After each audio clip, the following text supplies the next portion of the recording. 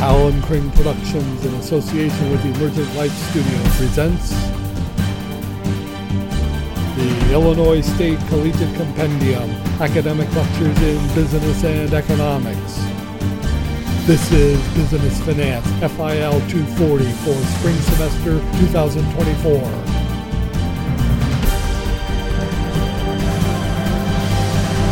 Today, bonds and yield curves.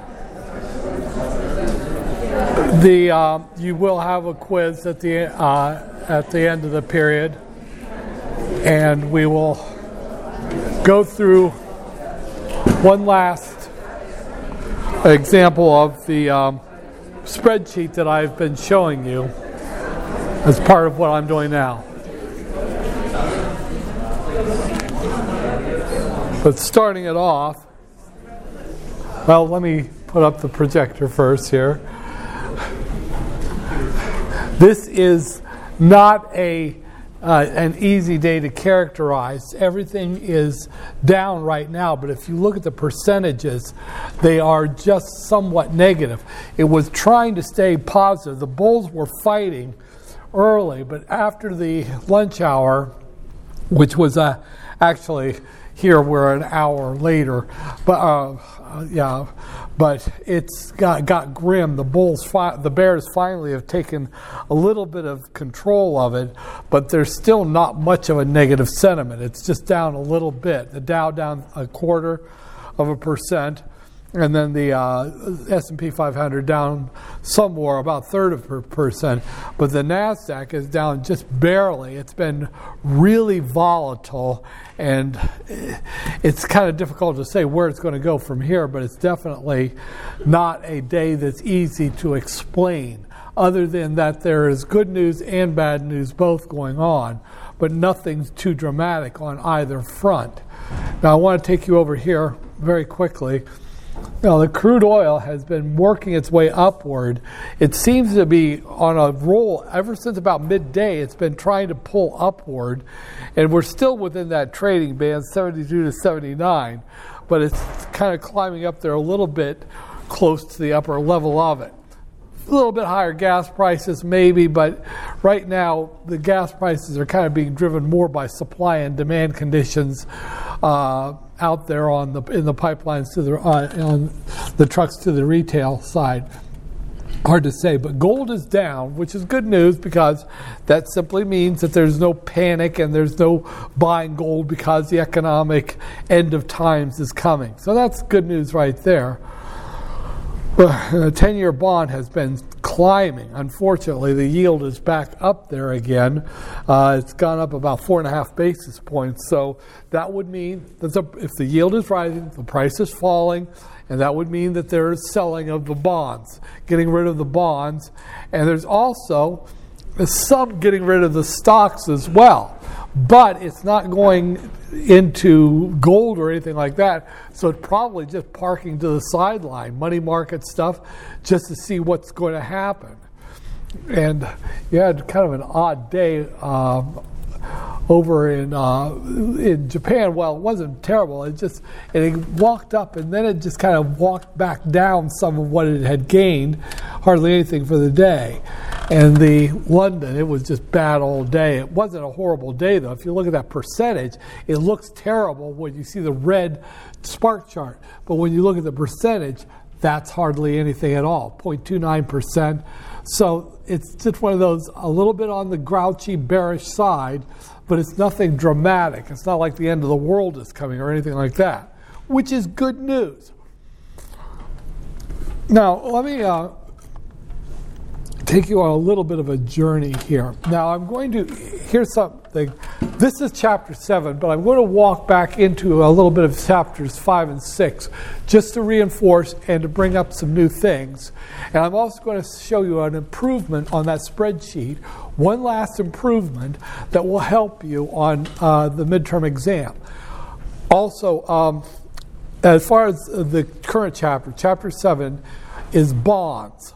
Now, as far as the midterm is concerned, on the midterm, I will do the qualitative, the terms and the concepts part of the bonds chapter. But the calculations part, I'll do those on Wednesday with you, and we'll do them in Excel, so it won't be horribly painful, but I will not ask the numerical questions about the bonds. In other words, calculating yields and prices and all that kind of stuff. I won't ask those on this midterm exam. They're fair game for the final, of course, but it's just a little too close. Doing that on Wednesday, and then next week is your midterm. That's a little too close in time for you to actually master it. So the qualitative stuff, names, terms, and all that, yeah, that's fair game, but not the mathy part of it. But a couple of things, and this will sound like I'm going back and forth between a couple of subjects, but they are actually all tied together here, as I hope you'll see eventually. But as I told you earlier in the course, there are all these different words and terms that mean about the same thing. Interest rate, yield, return. They're all the same. They're all the same thing. They're a percentage or a decimal if you do it with the math. But so return, yield, rate, all about the same term. But we used a different one for each different subject. So, for example, when we're talking about stocks, holding a stock, we have one term called the holding period return.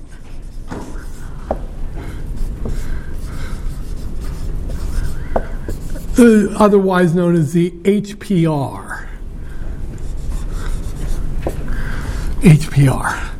And this is a fairly simple term. All you do is you take the ending value over the beginning value minus 1. So, for example,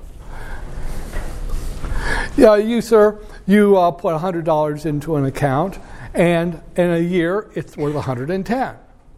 So that would be an HPR of 110 over 100 minus 1, or 10%. Now, you, on the other hand, madam, you put $100 in, and in 6 months, you have $110. So you have 110 over 100 minus 1, so you have 10%. They look the same, but there's the problem. This holding period here was 1 year. The holding period here was 6 months. So they're not the same units. That's what we have to do in finance, is convert all of them into a common base, what we call the annualized or the annual. Now this one is already an annual return. It's 10%. So that is an annual return. That's desirable. That's what we want. But this one isn't an annual return. It's a half-year return. So we would have to convert that into an annualized return. Oh, you say, well, okay, that's easy enough to do, fat boy. Just take it times 2. No, you can't do it that way. That's called the arithmetic way. But in the real world, we have to use the compounding way. In math, it's called the geometric approach. And that's a little bit more complicated. So, that's a holding period return is up there, the HPR. However, the annualized way to do it would be to take the ending period over the beginning period to the 1 over the number of years. Try to write this large, and I'm not. I appreciate it. Minus 1. That's the annualized way of doing it. And that is actually at the very top of your formula sheet.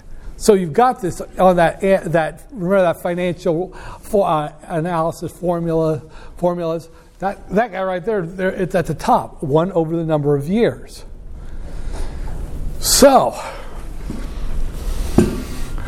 this one would be 110 over 100 to the 1 over 1 year minus 1, which would, of course, be 10%. This one, however, would be 110 over 100 to the 1 over 0.5 year minus 1. And I can't do that in my head. I'm not even going to try.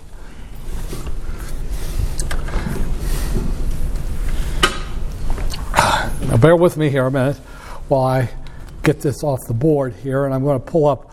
I'll just use the TI calculator I've got here to do this and clear it. And so I'll do 1 open parenthesis. Don't forget parentheses. They're very important here. 110 divided by 100. Now, for heaven's sakes, you probably already know this, but I'm emphasizing to the. Now, for this second one, I'm going to open parenthesis 1 divided by 0.5, close the parenthesis. Notice how you have to trap that exponent in its own parentheses. Don't forget to do that. And also, don't forget to do what I forget to do. Don't forget to put that minus 1. It has to be there. What comes out if you don't looks like a percentage, but it isn't. So I warn you that one can trick you. But if I do that in this case, let me see what that comes out to be. 0.21%. 21%. Notice that it isn't 2 times 10. The reason is that the compounding of the first amount, that extra earnings from that first amount, if you took it to a second, would cause you to have a greater return in the second period than in the first. So that's why that has to be done.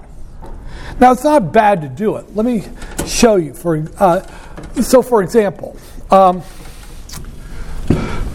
we'll do one here. You're an investing genius. Yes, you are. Huh? Certainly better than I am, considering how I've been doing lately. But let's try this one.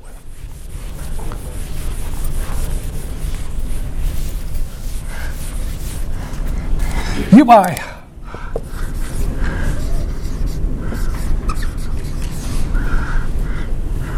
a stock for $58.35 and sell it 3 years later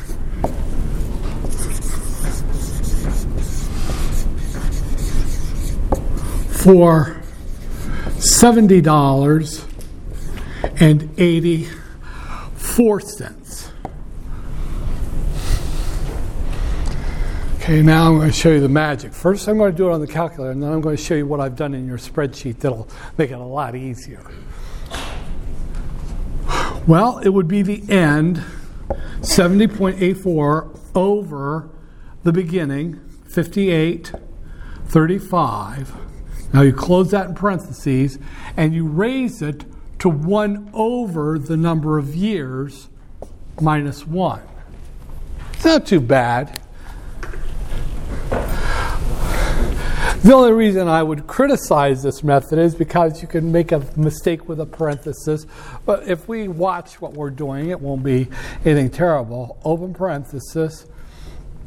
What was it? $70.84 divided by 58.35, and then we close the parenthesis, and then we raise that, open parenthesis, 1 divided by 3, close the parenthesis, and this is where you make the mistake, where I make the mistake anyway, minus 1. 6.68% is your annualized return. That's an annualized return, an APR, 6.68% on your investment. This way, I can look at different investment holding periods, and the results all come out in the same units. So I could look at this one, compare it to one I'd held for 5 years or for 2 years, and the results are all tell me the same units of it. So I'm not measuring feet against meters and all that kind of stuff. Now, let me show you what I've done here. You're going to go in, you'll go in to your spreadsheets, to files, and you're going to go down here to the one that you've already downloaded, and you'll want to download this latest version. Where the hell is it? Spreadsheets. Duh. I got to get the spreadsheets up. Spreadsheets. Try it again. There we go. Now, present values and future values. And I'm going to download this one. Download. Now, the first worksheet in here, is there some reason that didn't happen, or did it actually happen? Downloads. Yeah, there it is. Okay. So I've got it. Oh, I see it. It opened it. Duh. Okay, now, the first sheet is the one that you recognize already, the one that I've shown you how to do. It's just it's just one of those sheets that'll save your bacon, getting present values of annuities, future values of annuities, payments on loans, effective rates. It's a very nice tool. You'll probably want to keep it in your archives for the rest of your life, just as one of the pieces of memorabilia. However, I've added this one, annualizing. Now, I just did the first version of this, and I'll show you the second version where you can do days instead of years. But watch again. We'll do the same thing we did, 5835 for the beginning, 5835. And then we'll do the second one, 7084. And this one is 3 years. And I'm going to show you how to do this trick so that you get your units. Your top number? What's wrong? Oh, 5835. Well, yeah, I was going to say that's a damn good investment. 5835. Now, I did that just so you could see how easy it is to make a type of... Anyway, there's your answer. And what I like about this is when you use the formula, you have to remember to put the last one on top and the first one on the bottom. Here, once you've got complete free reign over architecture in Excel. So I put them in the natural order. The first is on top, the second one is next, all that. You got your answer to one of these. Really easy. The real pain in the butt comes when you have days instead of years. And that's nothing. If you know the number of days,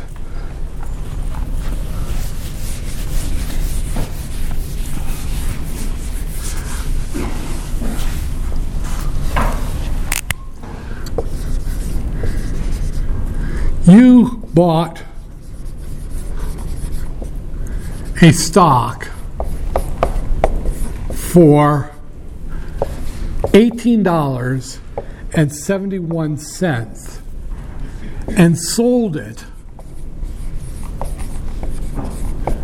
let's say, 12 days later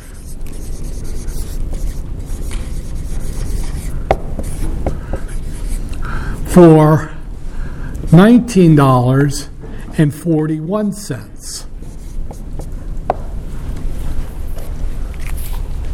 That doesn't look like much of a return.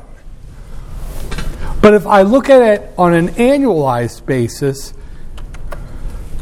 I can do $18.71, and I'm using the days between column now, and in 12 days, and the ending value was $19.41. And I did that for 12 days. That's a hell of a return. That's what day traders play for, is just to make a few bucks or a few cents over and over and over again through a year, and those annualized yields chain together. That's the power of mutual funds too sometimes. If it just keeps reinvesting your dividends or selling stocks and then putting the money back into a new stock, you can have a hell of a chain of annualized returns that turn into an annual return. And that's, like I said, that's how day traders try to play it. They just win a little bit at a time, but in annualized terms, if you can keep doing that, it is appalling how much you can make off it. That's the way to do it in days. Now, what happens though, and I may put this in, I won't ask it on an exam. If you had something like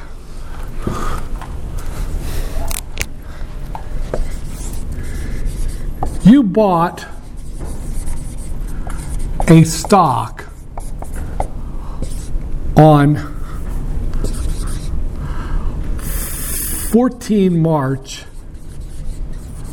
2021 for $26.15 and sold it on 17 September 2023 for $30.19. Now that's a little more of a problem because you need to get days or decimals of years. You can get the days is probably the easier. There's a way in Excel, and I haven't put it in here, and the reason being I won't ask this, but all you have to do, and this is just a nasty little stupid pet trick, I can go over here, Google, and like I said, you can do this right in Excel, but I'm not going to do it that way. I'm just giving you an illustration. Days between dates. I don't want it in Excel. It should give you a calculator for it. Date duration calculator, time and date. So you just give it, in this case, 14 March 2001. So that'd be March at once 1st, 03, 14th, 2021, 2021. 2021, and I said, what?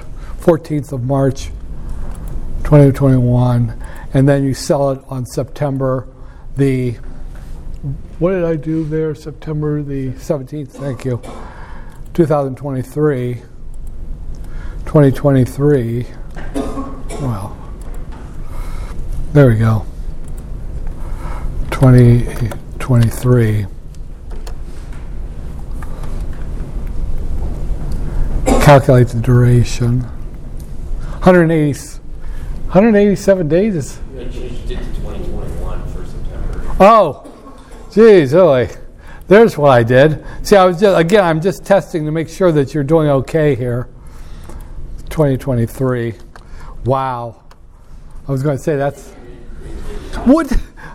Oh, so it wasn't me. There. Now calculate the damn thing. 917. You saw that. I didn't. Okay, anyway. So 917 days. So I know 917 days, so I can go back here to Excel and say 917 days, and then put in the numbers for the 2615, 26.15, and then 3019.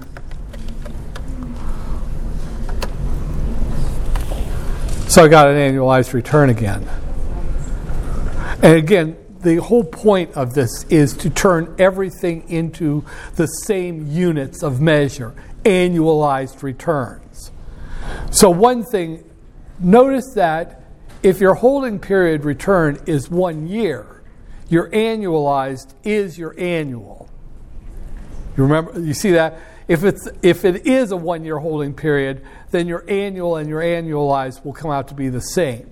However, if they are different, then you just use this little trick of Excel that I've given you right here.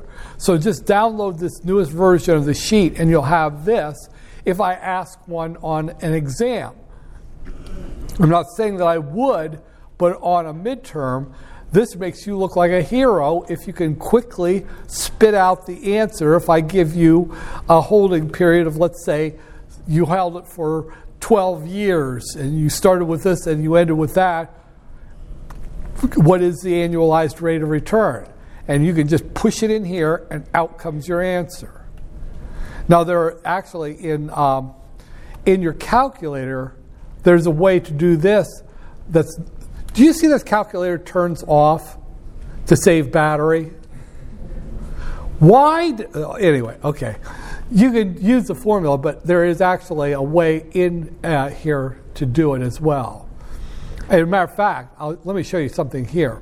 Apps, Finance, there is actually a routine called DBD. There it is. Where you can actually put in 2 dates and get the number of days between them. But you don't need to worry about that. Like I said, I'm not going to do one where you have to actually calculate days. But it's there for you if you need it at some point for your own purposes. But that's for you to use as a way to just begin to see and make sure that you see the formula. Like, for example, this formula here, I took in the days one. I took the number of days, I took the ending value divided by the beginning value, D3 over D2. And I raised that to 1 over, and then I took the days divided by the years to turn it into decimal of years. And then I did my -1. That's all I did to create this formula.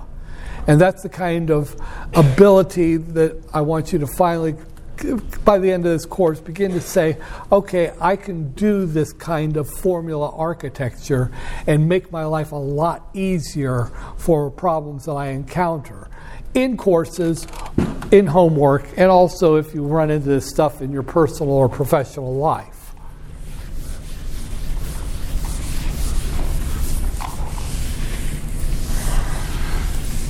Now I'm going to take you on a bit of a journey here. It's partly story-based, and it's kind of you might even find it to be a little bit disturbing what I show you, what I teach you about. But taking this off the books, off the map here, take you on a bit of a story. Now, in the world of finance, economics, and all of that, we always annualize. If we possibly can. So that there's no haze, there's no question of what the holding period is. So if I were to talk about the yield on a bond, I would know that the answer or if I saw a number for the yield, it would be an annualized amount of money. An annualized amount of money.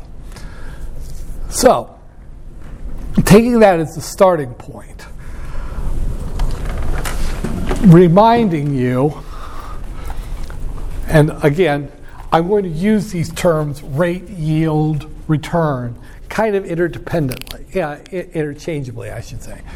Now, you remember the formula for an interest rate is the risk-free rate plus the default premium plus the maturity premium plus the illiquidity premium.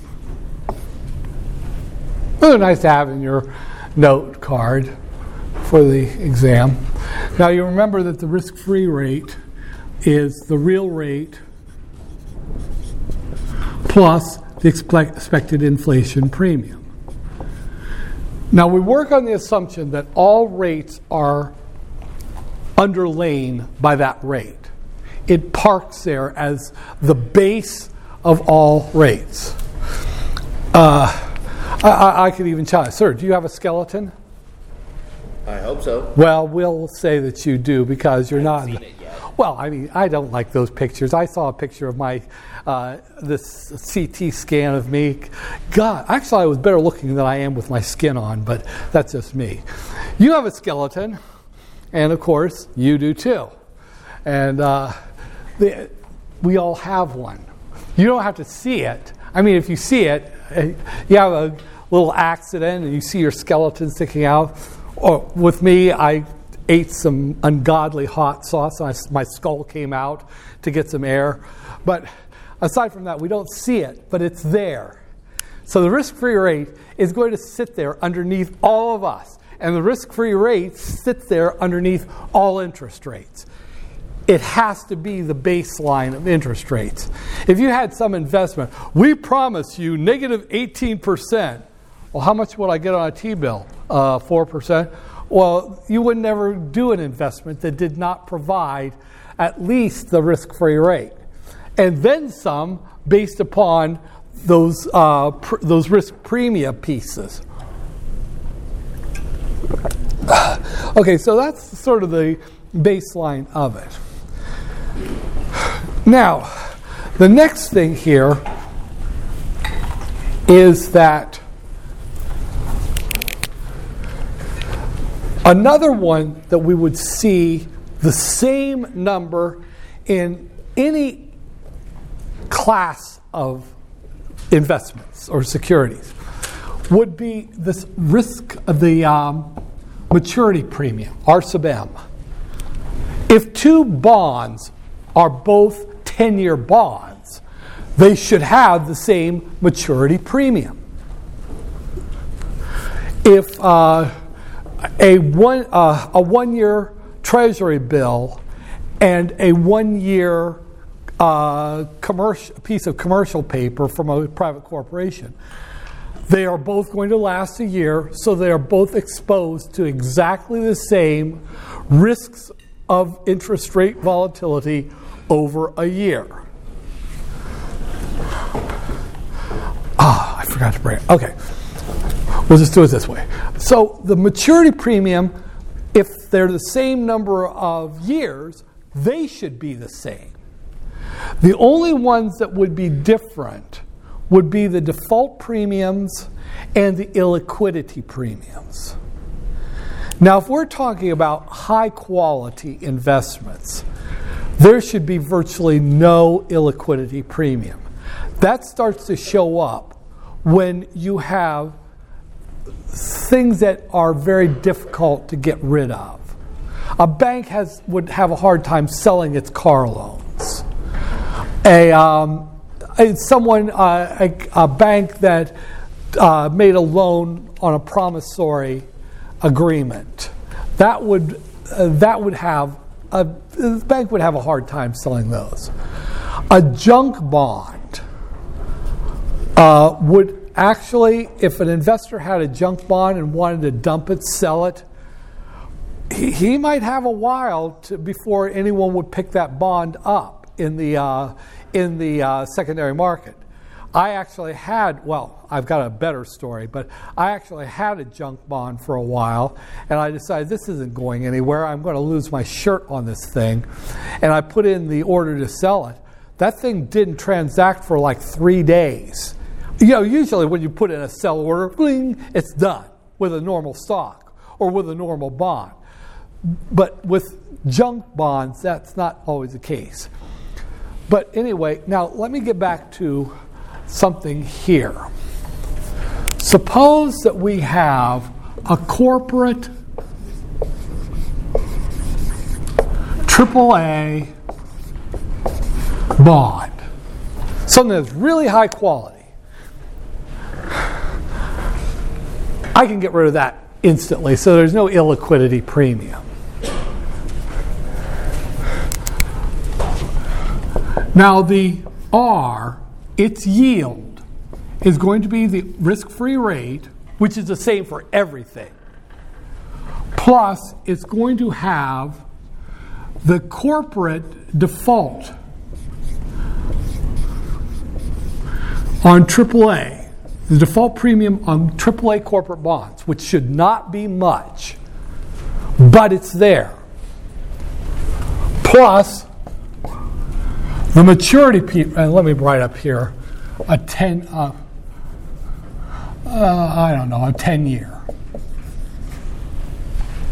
Plus, the maturity premium on a AAA corporate bond that's 10 years in duration, plus the illiquidity premium on a AAA corporate bond. Bear with me, I'm getting there. Well, that might be what? We see that the yield on that bond right now is 4.68%. Well, here we go. What if we look at a 10-year government treasury note? That thing that I've been showing you every day, one of those. Okay. Well, R for that one would be the risk-free rate plus the default premium on a government bond plus the maturity premium on a government bond plus the illiquidity premium on a government bond.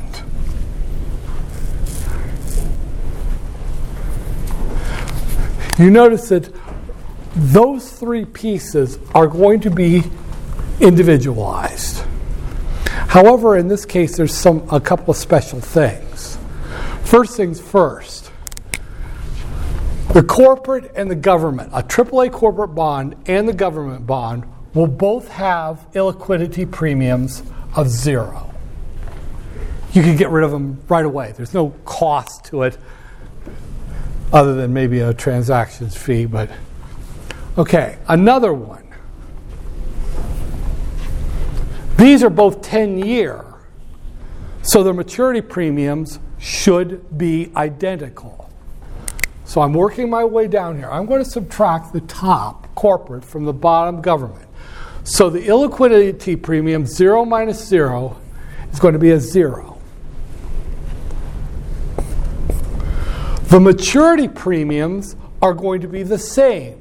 So the corporate risk maturity premium and the government maturity premium are going to be the same. So when you subtract them, you get 0.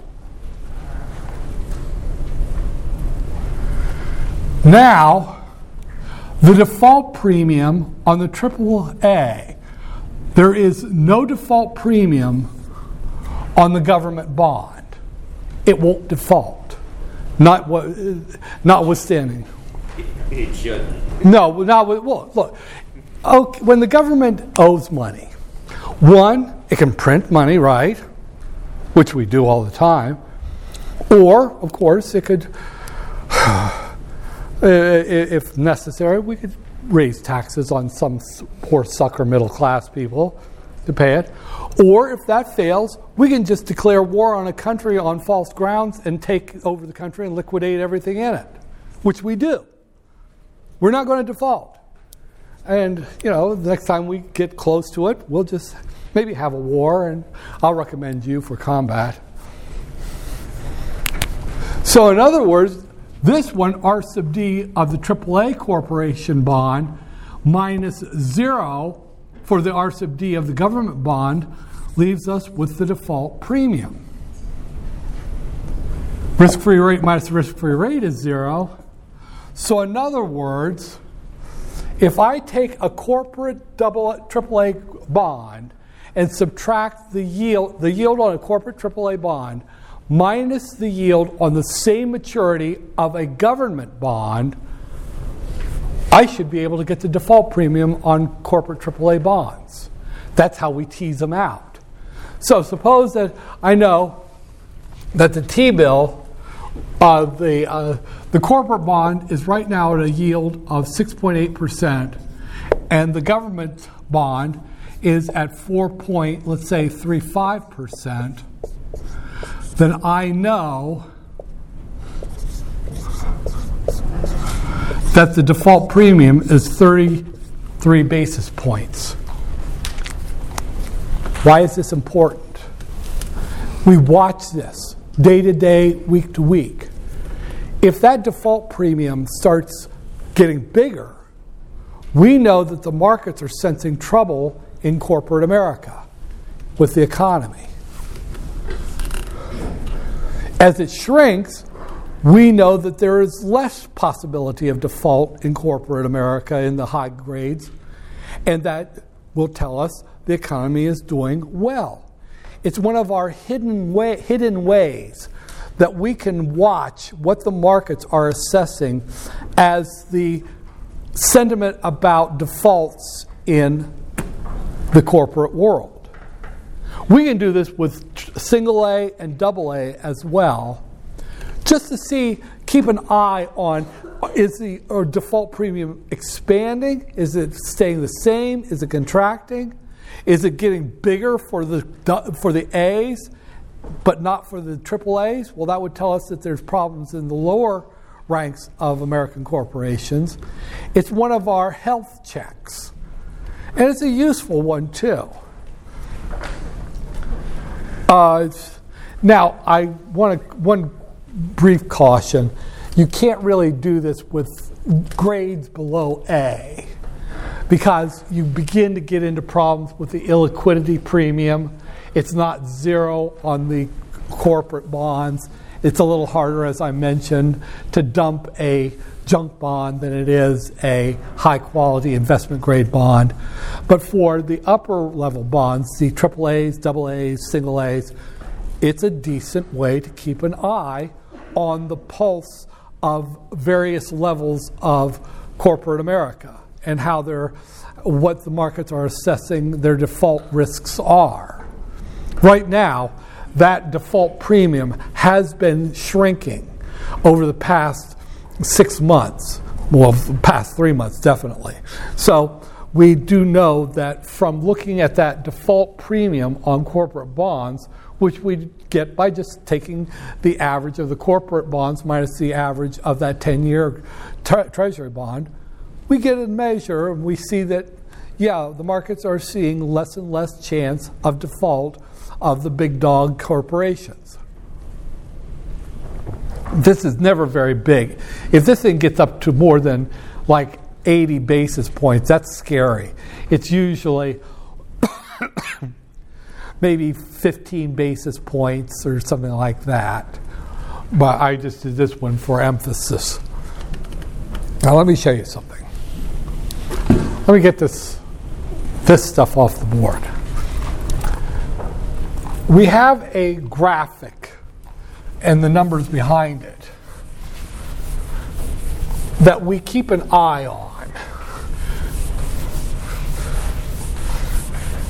because it tells us something. It's one of the ways that we have historically been able to see the future through a dark crystal ball. It's called a yield curve.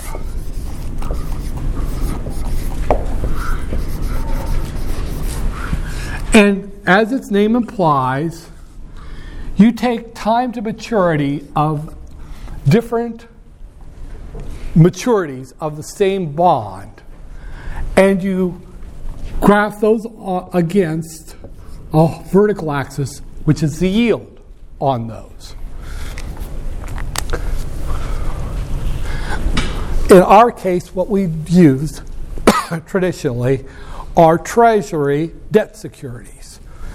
All the way from 3 months, plot the yield on a 3 month, on a 6 month, on a 1 year, on a 2 year, 3 year, 5 year, 7 year. And we get a graph of the yields. What they should look like. The yield should rise because of the maturity premium. The time to maturity gets longer, the maturity premium, everything else about it being the same, R sub D, R sub F, R sub IL. Okay, but the maturity premium should give us a nice upward rising yield curve. That's healthy. Now, if it rises too fast, that can be a little bit worrisome because that tells us that the markets are expecting future inflation to accelerate. So you don't want it to go way too fast. But a nice, smooth, rising yield curve should be a glorious thing. It's a normal economy. Unfortunately, for about a year, more than a year now, we have had, the technical name for it is a weird-ass economy. It is strange. It's not behaving. And the yield curve is really misbehaving. Now let me show you something. A couple of yield curves that you don't like. A yield curve that would be downward sloping, that's virtually an apocalypse. We don't ever want to see one like that. That would be a marker of a really great depression or a deflation. Something that we hate inflation. We really don't ever want to see a deflation. Well, what's wrong with that? Prices going down? Yeah, that's because the economy is closing its shop forever. We don't want to see that one ever. There's one that we do see from time to time, and this is one that we can use for forecasting. Because if one of these happens, you're looking one day and suddenly the yield curve looks like what I'm about to show you. We know that there is probably going to be a recession within 6 to 9 months. That's how serious it is. The one I'm going to show you, every recession has been preceded by the one I'm going to show you. Every recession. Now, not always does this one, if you see it, will there be a recession? Sometimes it just barely skids by a recession, but we definitely have a downturn. The one I'm about to show you here is called an inverted yield curve.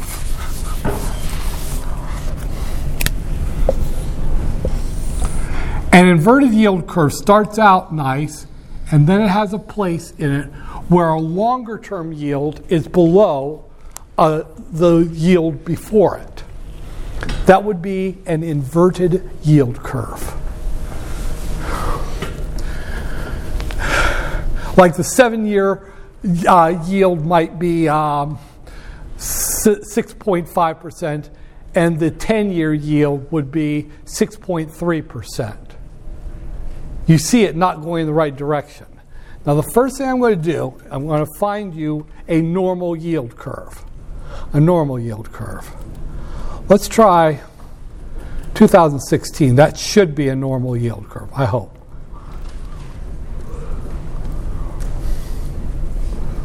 Yeah, see it? January 1 of 2016. And some of those, they didn't have those treasuries.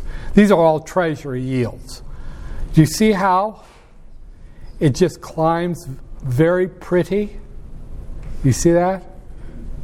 Nice. That's a classic, healthy yield curve at the end of 2016.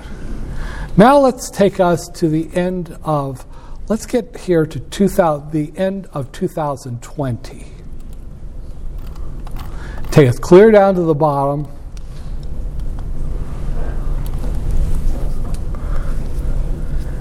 And we still had a normal yield curve. Now let's take us to the end of 2021.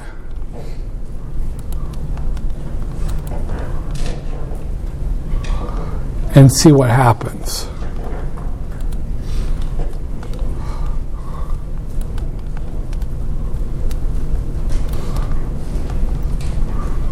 Still normal.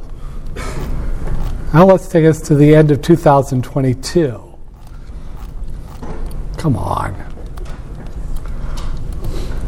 2022.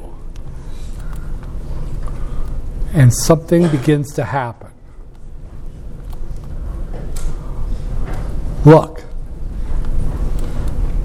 Do you see it? The yield curve. Oops, actually. Do you see there? The yields should be going up, but they're going down. Inverted. And that was a heavy inversion.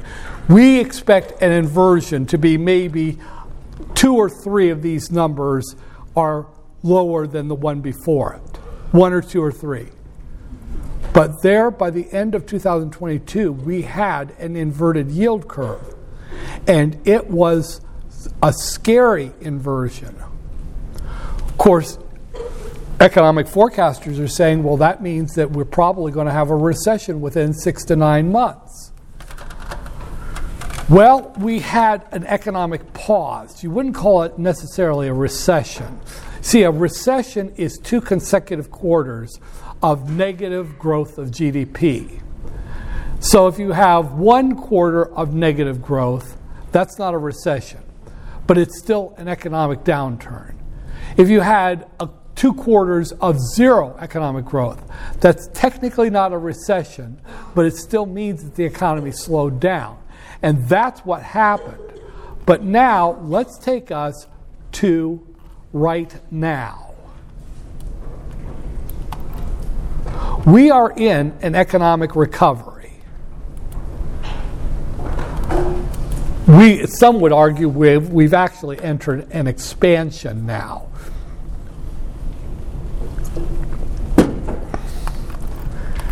Look at this. Clear back to here. Clear back to one of the shortest T-bills on forward. Clear out to the 20-year. It's inverted. Today, now. It never corrected itself. If I'm not mistaken, that's the first time we've ever seen this happen. We are in a recovery, an expansion. The yield curve inverted months and months ago, and it never got right. You're seeing something that I've never shown before in a class. Well, except for the last couple of semesters.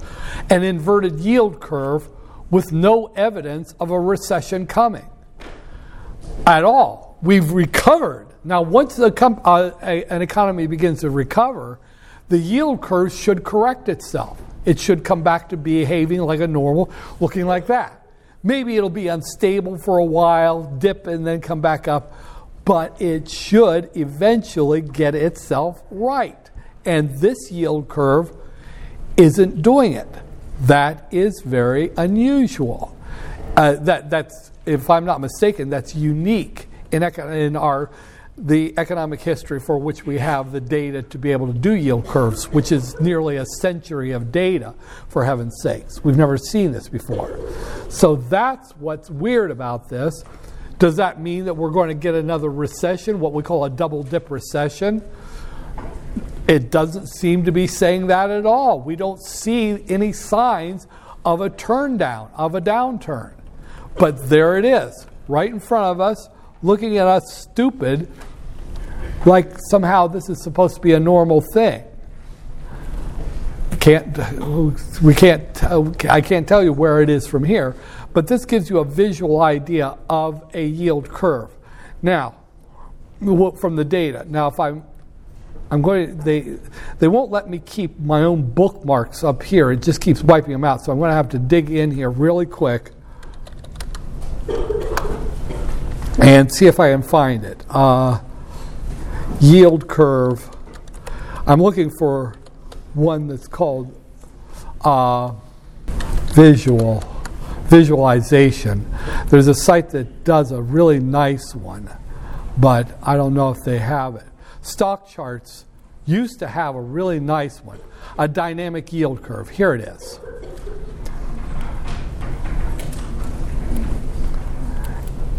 Oh, hell.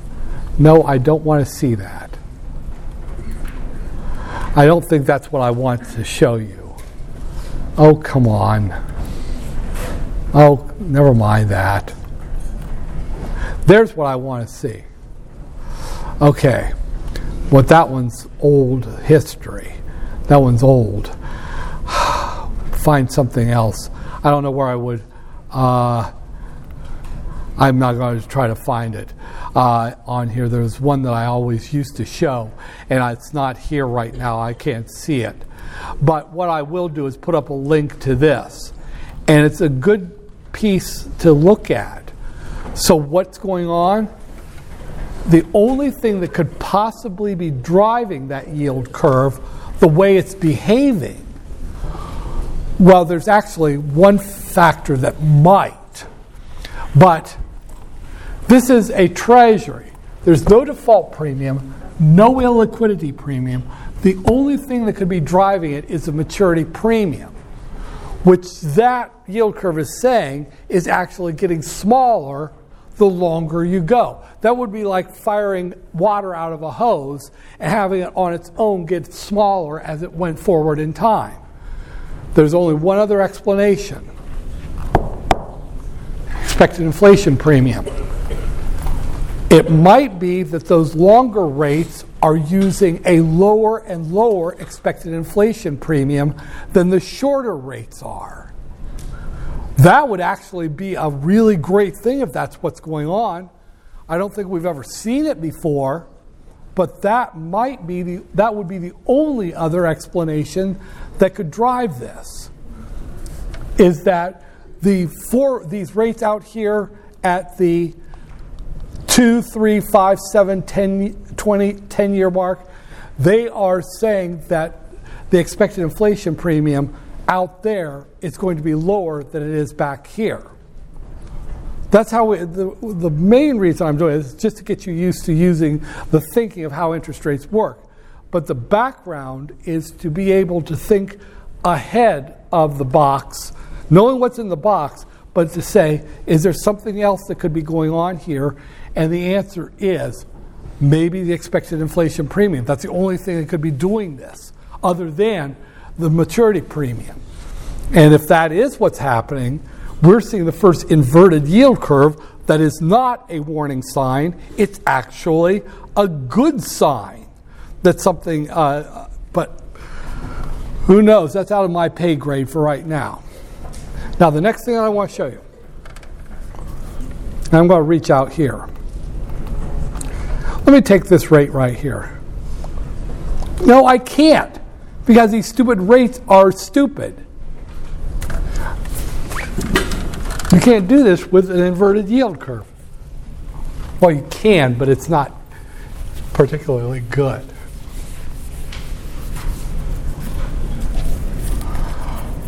I'm going to just take a 1 year, a 2 year, and a 3 year. Now let's say that the 1 year yield, these are all annualized. The 1 year yield is, let's say, 4.20%. The 2 year is 4.35%. Got a rising yield curve, normal stuff. Okay, That is an annualized yield on a 2-year. So we've got the rate on a 1-year is 4.20%. The rate on a 2-year is 4.35%. The problem with that is that is an annualized yield that was actually the composite of two. This is 4.35% annualized over 2 years.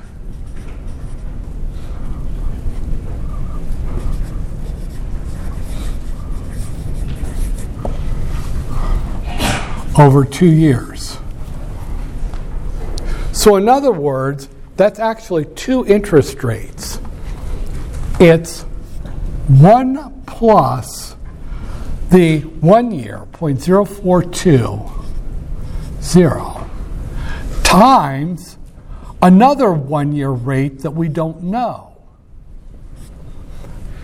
And together, those two make 1 plus 0.0435 to the second power.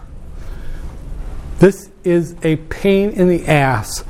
It's one of the more complicated concepts in the class, is that this X is what we call the forward rate for 2 years on year 2.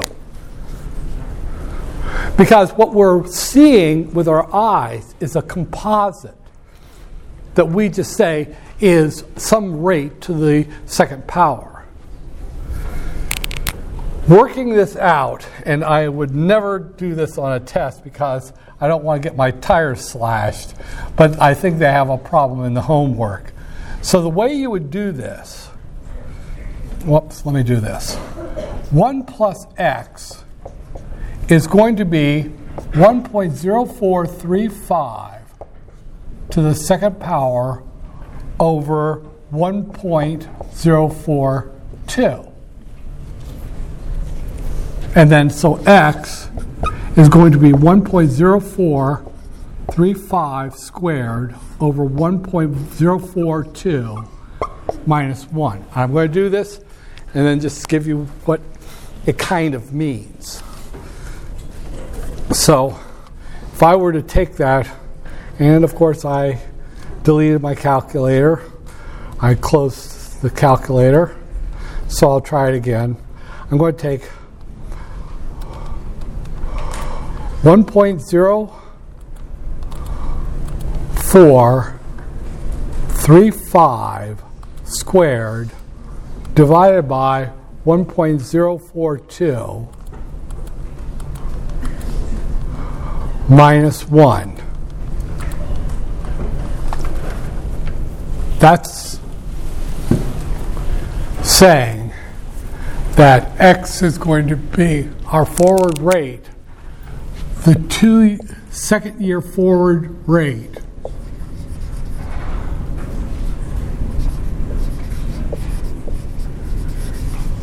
is going to be 4.5%, 4.50%. So in other words, for 1 year, we'll have 4.20%. The next year, we'll have 4.5%. But that means that overall, we will have for the 2 years 4.35%. Now, take it as far as you want. I won't ask for a forward rate on a quiz or an exam, but they do cover it in the book, and it is kind of noteworthy. If this were what the economy was doing, you would see that the forward rate is for the second year is higher than this rate, than the rate we'll have for the coming year.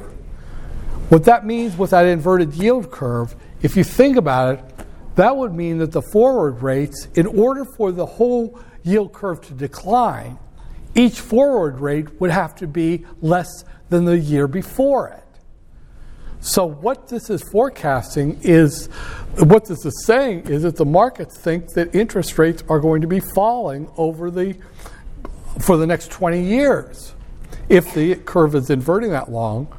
And again, the only way that could probably happen is if the Fed is easing monetary policy, or the real rate's falling, or expected inflation is supposed to just vanish.